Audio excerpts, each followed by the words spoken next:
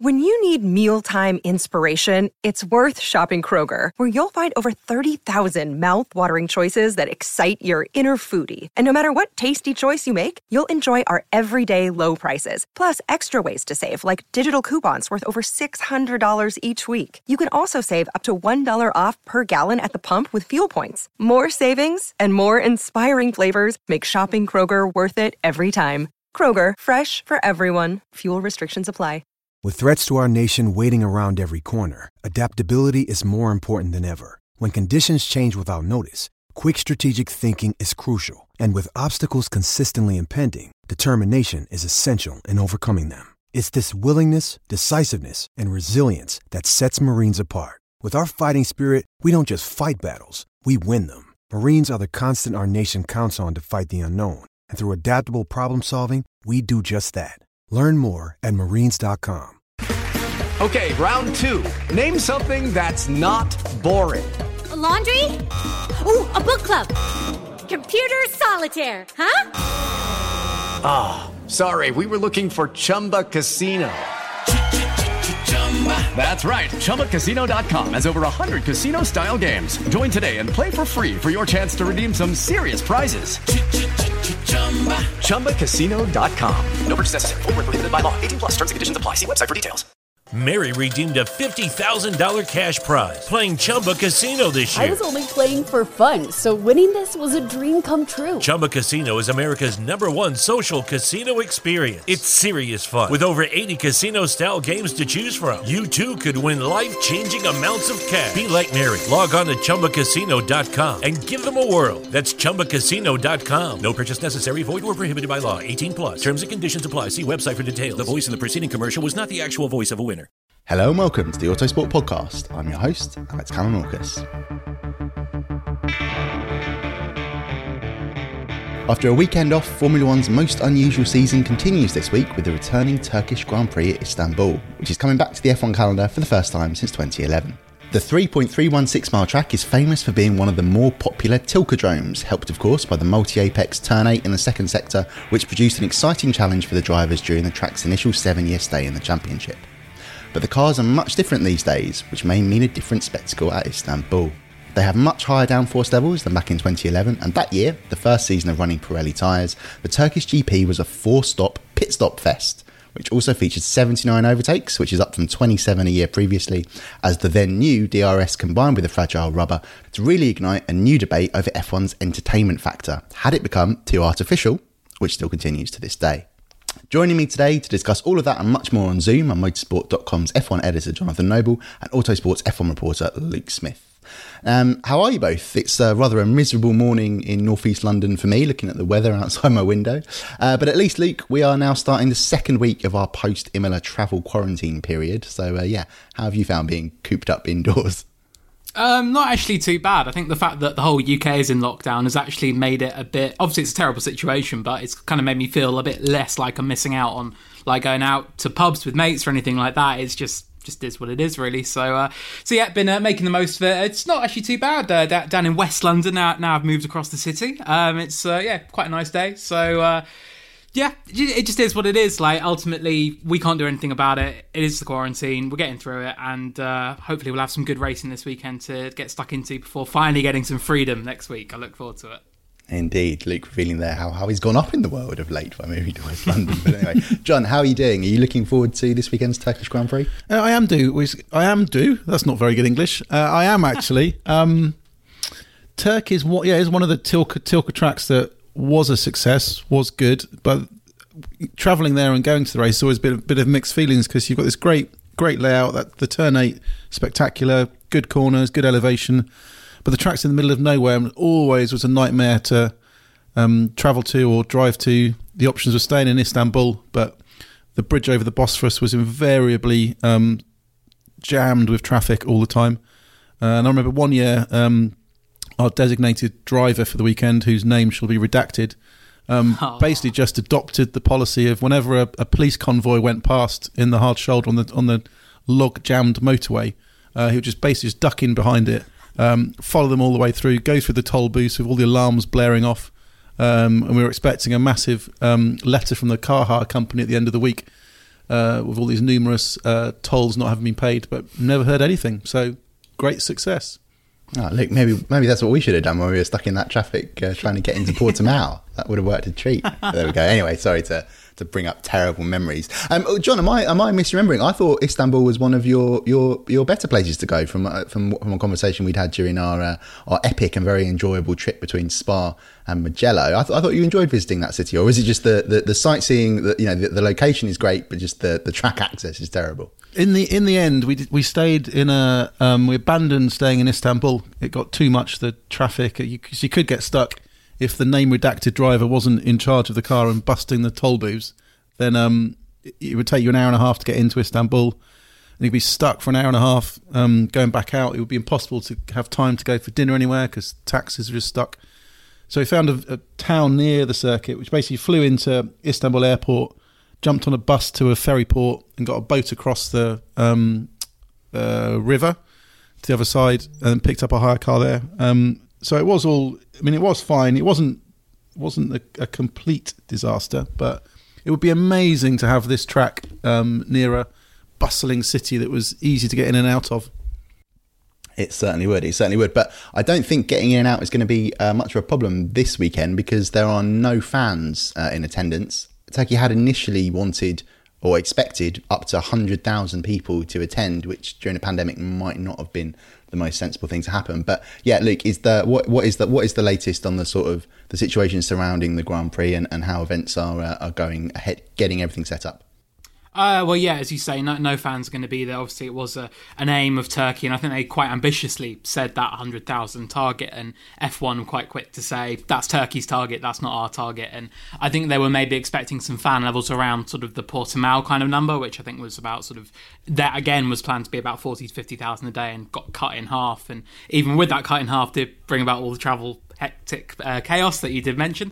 And it's but they did announce a few weeks back there would be no fans going to the Turkish Grand Prix, which is a shame. I think a lot of fans were sort of targeting it as an event to get to. Obviously, a lot of new fans to the sport as well, thinking maybe about a lot of the Max Verstappen fans, for example. I think they were quite excited by the idea to get to a Grand Prix this year, to go and see a new city in Istanbul, to get to a new track.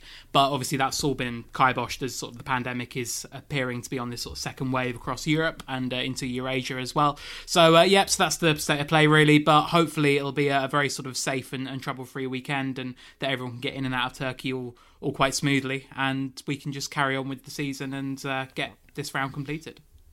Absolutely, and of course we echo that sentiment, hoping it all goes off without a hitch this weekend. Luke, what are your memories of watching the 7 races that did take place at Istanbul when it was on the F1 calendar full time? Was it a race you particularly look forward to watching? Yeah, it was actually, because I mean that joined the calendar in 2005, and I first started watching F1 in 2006, and I was like, my mum was a big Ferrari fan, so I was into Ferrari as well. And obviously Felipe Massa was absolutely brilliant around Turkey. Like I think he got 3 wins there, I rightly recall, and he was a real force. So I think I always quite look forward to it, sort of from that sort of fan perspective. But it was just a really cool track, as John said, and I think that one of my favourite F1 onboards, if it's not too geeky to have such a thing, is of it is a little bit. It is a little bit, but we'll let you off. That's fine. That's fine. What's number 7 on your list, Luke? Touche. It is Kimi Räikkönen's pole, and I shared it on Twitter this morning, Kimi Räikkönen's pole lap from Turkey in 2005, because that was, I think, the first real look at the circuit. And you've got Kimi in, I think, the peak of his career. That McLaren in 2005 was brilliant, if a little unreliable. V10 engine, and it's just a really cool lap. So I really like the circuit. I played it a lot on the video game. It was always quite challenging, and I just think it's really cool. And it's kind of track that I thought, similar to Imola, that I would never get to go to or work at or see F1 at during my career, because it's sort of a thing of F1's past, and obviously disappointed not to be going this weekend. But it is it's just really cool to have another sort of classic track on the calendar, and as John said, sort of one of the better tilkodromes for everyone to get stuck into. Just to come back to your favourite onboards there, Luke, I think, to be honest, one of my favourites, probably the favourite, is Kimi Räikkönen's onboard when he gets called into the pit when he gets called in for a pit stop at the British Grand Prix earlier this year and has a very sweary rant at his engineer. There you go. John, just coming back to the 2011 race that I referenced in my intro there, because I thought, well, my column for Autosport magazine and autosport.com+ this week is going to be about Turkey, funnily enough, and perhaps what can the current field learn from the last few visits, what type of racing the track tended to produce. And it was really interesting reading up Autosport magazine's first of all, the leader that gives a flavour of what to expect from the issue, and perhaps comment on events in motorsport of the week that we tend to cover, and the report from that race, because it was the tone was a bit of annoyance, really. It was like, well, hang on a minute, what just happened there? As I said, 79 overtakes, 4 pit stops for everybody, because that was the first year of the Pirelli rubber. And I think that sort of era, I particularly remember China, which had come just previous to this race, being the first, oh wow, these tyres are just going to cause overtaking left, right and centre. But it seemed from picking up the magazine's sort of narrative, well, first of all, their problem was that so much happened as a result of all the pit stops and all the overtakes, was that there was no real narrative to follow. It was just, right, everyone does their thing, then they stop, then they do it again, and it's sort of rinse and repeat, as it were. But also DRS had really seemed to become a big factor at this race. It was the first time, or one of the first times, that everyone had a chance to think, oh, hang on a minute, maybe it's a little bit too powerful, maybe it is a bit too artificial. Does that tally with what you remember going back 9 years? Yeah, I think it was that era where F1 was trying to find its feet and trying to understand what an ideal tyre would be or should be, because we'd had that great start when Pirelli came in. There was, it was a different era of racing, a different approach to the tyres. They wanted them to be high degradation, and on the outside, from a fan's perspective, thought, this is great. We'll have lots of car variability of speeds that will produce overtaking. It will play to the drivers who can look after their tyres more. So if you're too aggressive, you'll burn through them, and it should make a great spectacle. But I think what Turkey illustrated was when it goes too far, that 4 stops where everyone's having to do far more stops than they would like to do, where you're right, there is no narrative to the race. It's just charge, change tyres, charge, change tyres. You don't get a story to that race, and that beautiful aspect of a Grand Prix where it all comes to a crescendo at the end, and you get a spectacular finish because it's all chaos all the way through. So I think it's a bit of an eye-opener, especially because it was a track that was good for driving. It was a track where the cars looked spectacular. So in theory, it should have produced a great Grand Prix, but it was the first inklings of, has F1 gone too far with high degrading tyres, and do we need to kind of rein it back and achieve this balance between a good spectacle and not becoming too artificial? And Luke, do you think that debate still rages to this day, as I sort of suggested earlier? Because we could see similar topics come up this weekend. Okay, yeah, the tyres are different. They are still high degradation, but they degrade in a different way, and it's not quite as bad as it was back in 2011. One of our colleagues, who shall remain nameless as well, described the tyres as like camembert back in 2011, particularly around Turkey. But also, DRS is still a thing, although it is much harder for the cars to get close and make passes now that they've got much more downforce. They're much bigger, different types of engines, just sort of massively different types of machinery. But yeah, what are you expecting in terms of the racing this weekend?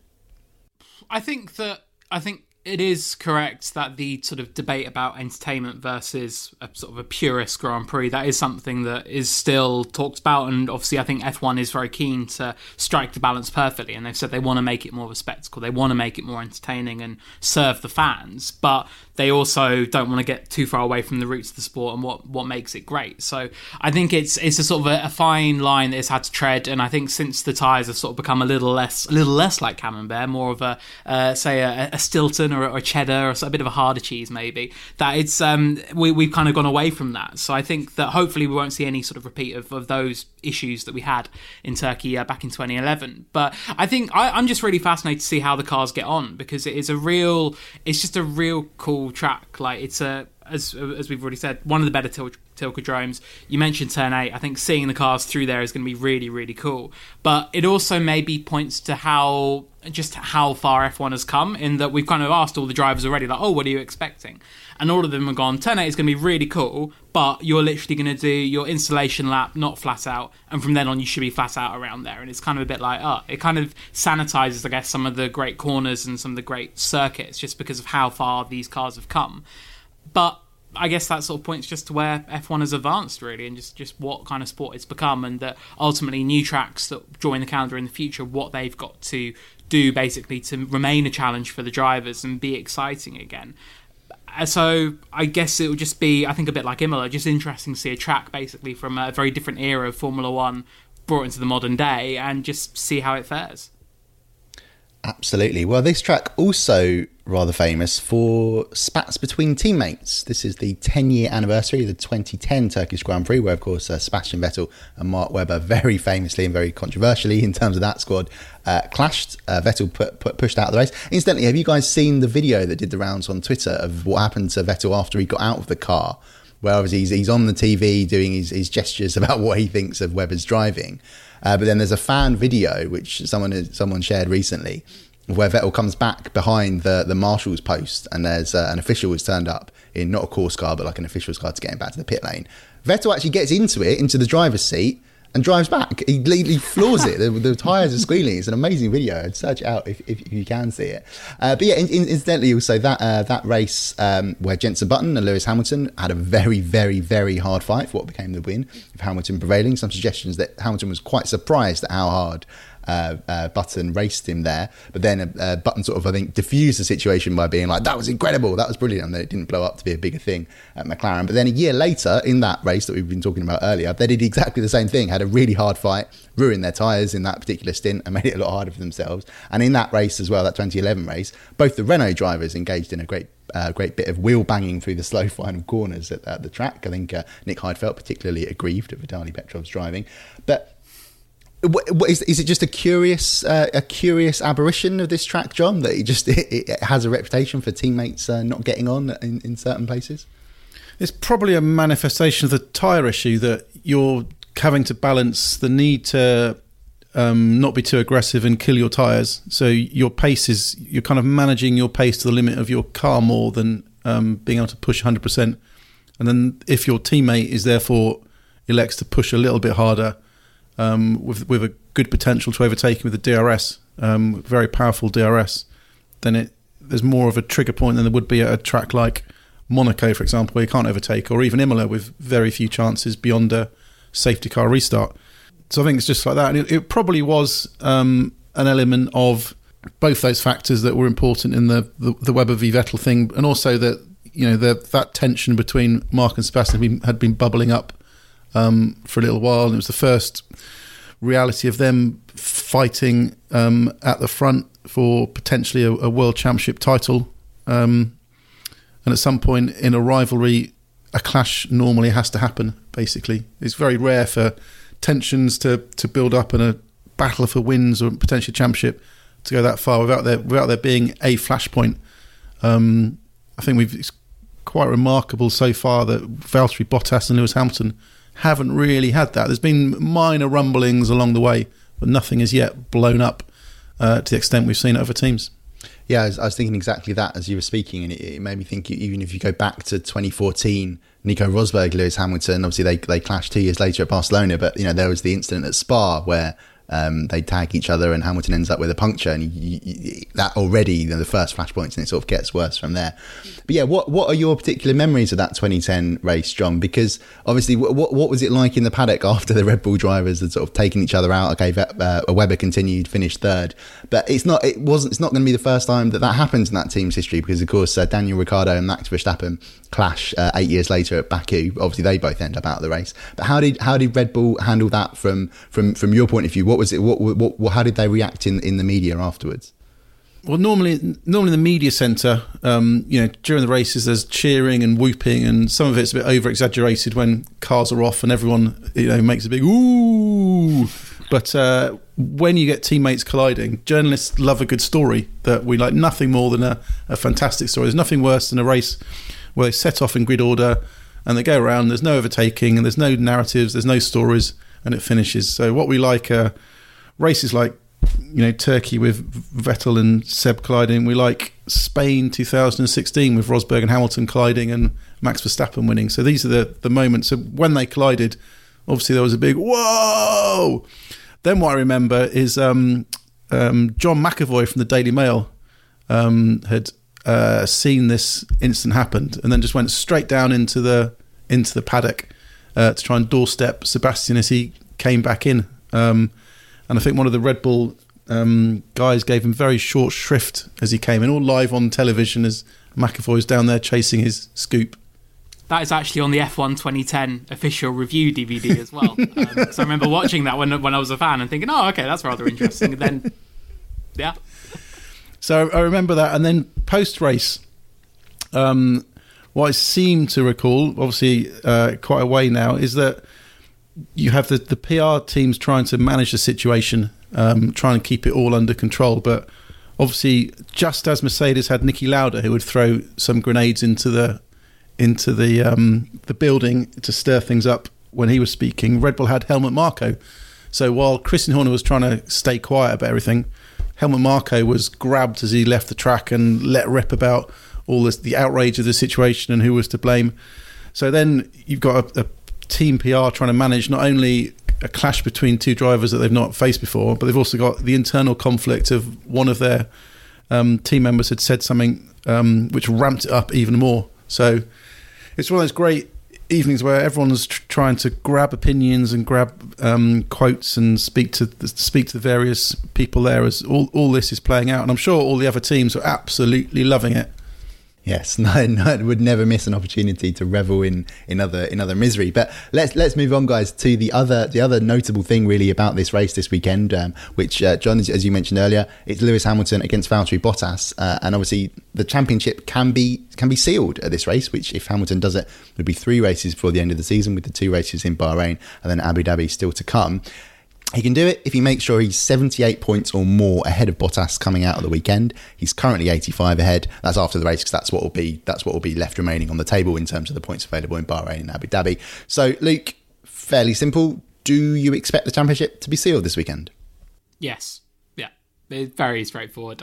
So what would it take? It would take a Bottas win with the fastest lap, I think, to keep it going to another race. And which, I mean, that's well within Valtteri Bottas's reach, so by all means he could well do that. But I just think, yeah, the form that Lewis Hamilton is in right now, I really find it hard to look past him sewing things up here. And he's just in a really good groove, and I think that it'll be the 4th year in a row, I believe. He's won it with 3 races to spare. He always has quite a good knack, even in a shortened season, it seems, of getting things done quite early. And yeah, I just think that I think he's just got everything in his favour right now. I think he's in a really good spot. Obviously, Bottas has got to fight back after the disappointment of Imola, where he struggled with the damage to his car, and that meant that he wasn't able to really have a fair crack at going for the win. But I think that, yeah, this should be where Hamilton is crowned a 7-time world champion, which is going to be a real remarkable achievement. And I think just continue the debate about the greatest of all time and everything like that. It just adds to the fact that he's statistically now going to become, I think, the greatest ever. And yeah, I'm interested also to see that once it's sewn up, how everything else moves, whether he's like, right, title's done, now I can talk about a contract and my future. But I think that, yeah, I would be surprised if we go to Bahrain and there's still something to play for. Indeed, and while we're at it, Luke, seeing as you mentioned the greatest, you give me an opportunity to insert an unscripted plug for the Autosport 70th anniversary special issue, which you can now order from autosport.com, which discusses the greatest. That is the topic. It's not. We're not saying anyone in particular is the greatest, although I believe Kevin Turner is doing a feature where he may do exactly that.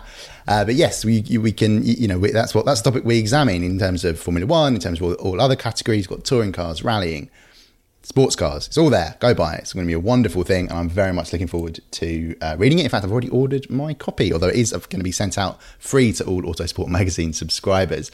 But yeah, John, it's interesting what Luke said there about the fact that Hamilton could potentially wrap up the title with 3 races to spare in a shortened season, because this isn't the usual massive behemoth, unwieldy Formula One calendar. Because of the pandemic, it's been condensed and shortened, a massively mad run of races, and yet he still potentially could seal it massively early. So what does that say about his performances in 2020? Oh, he's been better than ever this season. Not really. I think the difference has happened this season is that he didn't have much of a wobble at the start of the campaign. Often he comes into the not necessarily on the back foot, but things don't gel to the extent that they do normally in the second half of the campaign. So it's probably a bit of a different mindset approach with the condensed season.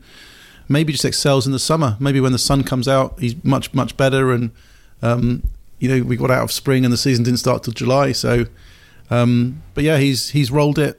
I still think invariably when drivers have the first chance at winning the Drivers' Championship, it doesn't always happen. I don't know whether something just clicks in their mindset, or the talk and the build up to the weekend gets too much. But I wouldn't be too surprised if it doesn't get wrapped up this weekend, just because these things sometimes happen and drivers can trip up, or the pressure just feels slightly different.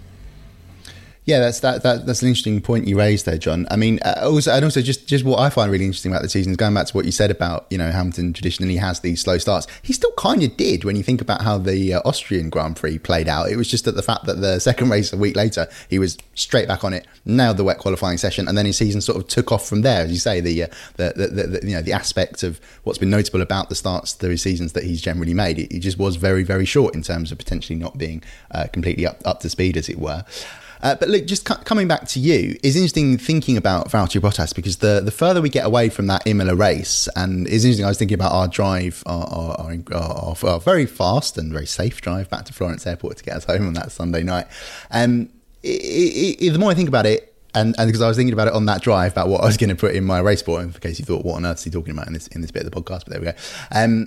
Was just how good Bottas was that weekend. I think, his pace in the first stint, everybody else was sort of suggesting, if Red Bull had known about the debris, they wouldn't have pitted. They wouldn't have pitted Verstappen, and they would have just waited and they could have overtaken Bottas. But nevertheless, he was still extending his gap. He was still producing very, very, very good lap times, to the point where I'm pretty sure there's a Mercedes quote floating around, maybe from Andrew Chauvelin, saying we weren't actually sure initially if what we were seeing from the data was correct, because we'd sort of seen that there was a piece lodged there, but his times were still so good that we was like, right, okay, he's actually there. And then they later got it confirmed from the TV shots and pictures and stuff like that it was.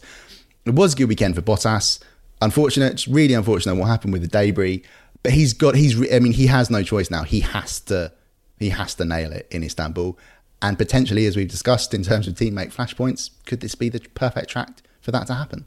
That would be quite interesting, wouldn't it? Sort of the one weekend where Hamilton can sort of have his crowning glory if Bottas sort of finally gets mean, I guess. And it's something that I think we're all kind of interested in this dynamic in the sort of Mercedes relationship between Hamilton and Bottas. And Bottas has kind of always been this sort of very, very obliging, very sort of accommodating wingman, which is a term that he really hates being used, and obviously was used, I think, once as a slip of the tongue by Toto Wolff, and only for that situation. But it's kind of become now, I guess, sort of used more fleetingly about him. And I think that, but he's been really good this season. That's the thing. Like, this has probably been his best season in F1, and the gaps to Hamilton in qualifying through sort of mid part of the season were tiny. Like, he was always within a tenth or ahead by a tenth.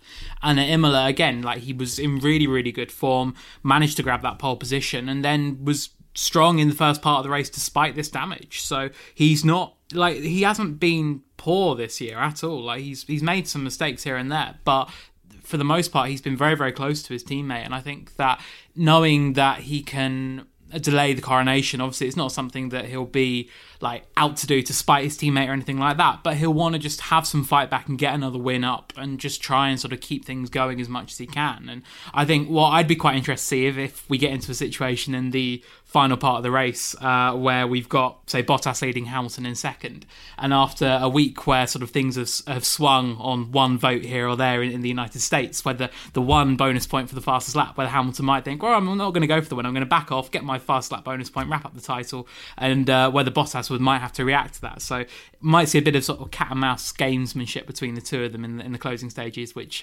hypothetically could be very, very interesting. That's a very topical suggestion there, Luke. But of course, in Formula One, there can be no, whether they can, you could protest a result, I guess. What am I talking about? Yes, the entire situation with Donald Trump, the entire ridiculous and frankly outrageous situation with Donald Trump could come true. You could get those ridiculous protests, but I doubt that will happen in Istanbul.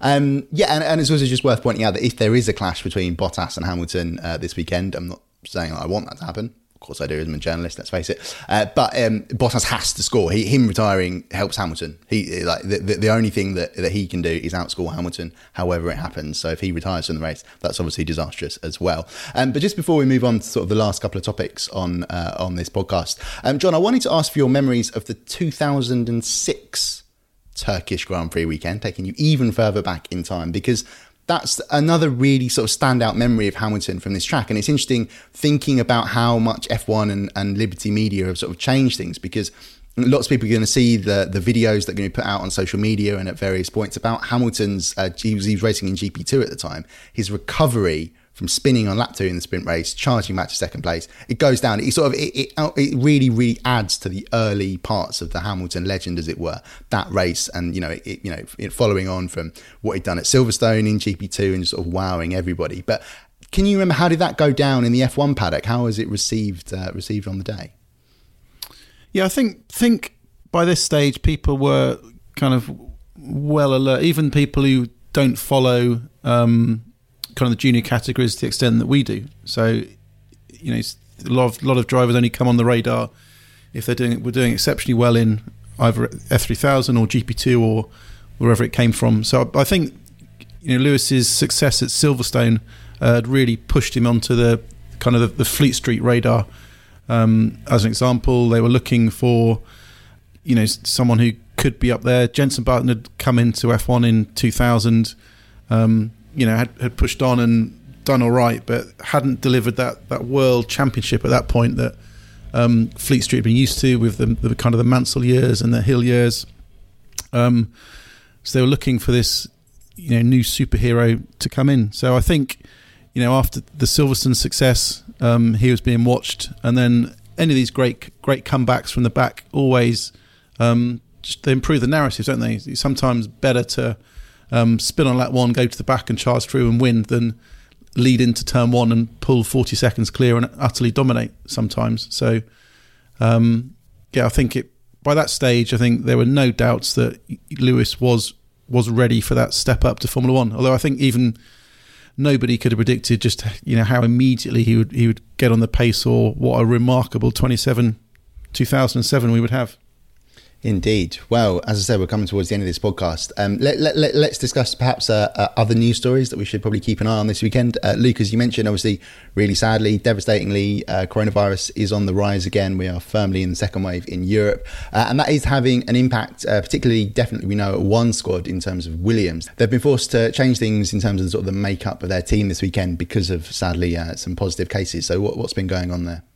Yeah, so Williams confirmed a few days ago that they were going to be changing the makeup of the travelling team for Turkey. As you said, they had some positive cases that did come up. All of the teams obviously undergo the FIA's testing regime, which is every 5 days, that the three of us have all been involved in, as well as sort of participating members of the race weekend. But those, and the figures always reported, always very minimal. I think the latest round was 8 cases or something like that for the previous week. But any testing that teams do outside of that is not recorded, so therefore we don't actually know for sure what the proper numbers are. And we've heard sort of reports of teams having some more cases than have been reported, particularly at Racing Point, for example. But Williams, I think, and to their credit, been very transparent about it and put out a statement saying, look, we've had some cases, we're going to be changing up who is in our travelling team for the coming weekend. Obviously, we know that George Russell's trainer had sort of some COVID symptoms before Imola. Ultimately, that came to nothing, but it's just good to see a team sort of being very vigilant. So yeah, there will be some changes at Williams. Quite what the extent of it is in terms of who it is, we don't know, but we'll obviously find that out in the coming days. Indeed. And John, in terms of the wider interest in terms of the driver market, expecting any announcements to be made this weekend? There were suggestions that Gene Haas was seen on the grid at Imola. Maybe he'd flown over to Europe during the pandemic to sign a few contracts. Anything? That's obviously pure speculation. But anything you're expecting to happen this weekend? Well, I think that the next step we're making is Haas to announce his 2 drivers. I think everyone's agreed that it's going to be Nikita Mazepin and Mick Schumacher, but I don't think that I's have been dotted and the T's crossed just yet. And it may be that Ferrari decides that it wants to wait until after the Formula 2 championship's been done and dusted in Bahrain before making an announcement. If they've already decided that this is the route they want to go to, there's no particular need to rush out an announcement. Potentially, you don't want it to affect Mick Schumacher's focus on winning that F2 championship if suddenly he's been thrown a lot of F1 questions or switching the focus there. So better to keep his mind focused on Formula 2, get through the Bahrain weekend. He will obviously want to wrap up the championship there. And then what better way to cap that championship than to then announce that he's stepping up to F1 next year. So I think that's the next step. The other big question, of course, is Red Bull. what's happening there. Alex Albon's under pressure to keep that seat. Imola, a bit of a mixed weekend, really. Qualifying wasn't a complete disaster. He was within reach, but potentially not as far up the grid as he needed to be. But the race didn't really make an impact. Wasn't the rear gunner that Red Bull need, and obviously that mistake at the safety car restart was, pretty poor for his hopes of staying on. And it's another reason that Red Bull could think that we perhaps need someone a bit more experience in. But I'm not expecting anything imminent on that front, and I think Red Bull may well try to time that out till the end of the season, just to see if Alex can build up some momentum that's been lacking.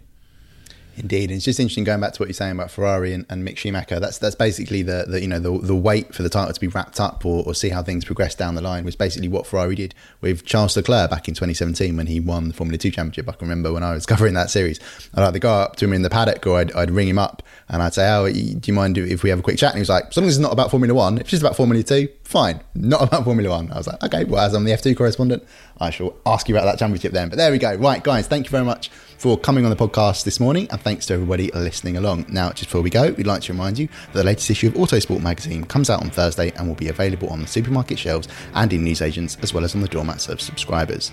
There'll be a new issue of the magazine for you to pick up every Thursday, packed full of news, analysis, and the usual stunning photography. And of course, if you want unlimited access to Autosport from the comfort of your home, visit autosport.com/plus to find out how to subscribe to our digital package. We'll be back soon with another episode of the Autosport podcast.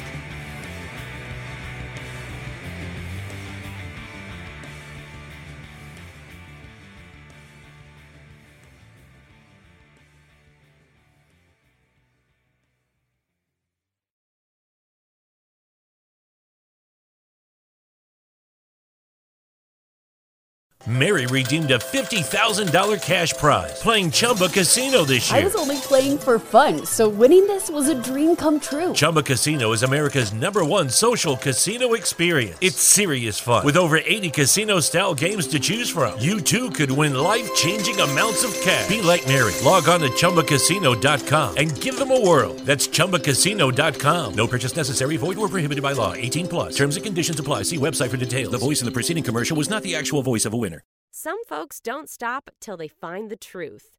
June's Journey is a roaring 20s murder mystery hidden object game. Find your first clue by downloading June's Journey today. Available on Android or iOS devices and on PC through Facebook Games. Sports Social Podcast Network. Step into the world of power, loyalty, and luck. I'm gonna make him an offer he can't refuse. With family, cannolis, and spins mean everything. Now, you wanna get mixed up in the family business. Introducing The Godfather at ChumbaCasino.com. Test your luck in the shadowy world of The Godfather slot. Someday, I will call upon you to do a service for me. Play The Godfather, now at ChumbaCasino.com. Welcome to the family. No purchase necessary. VGW Group. Void where prohibited by law. 18+. Terms and conditions apply.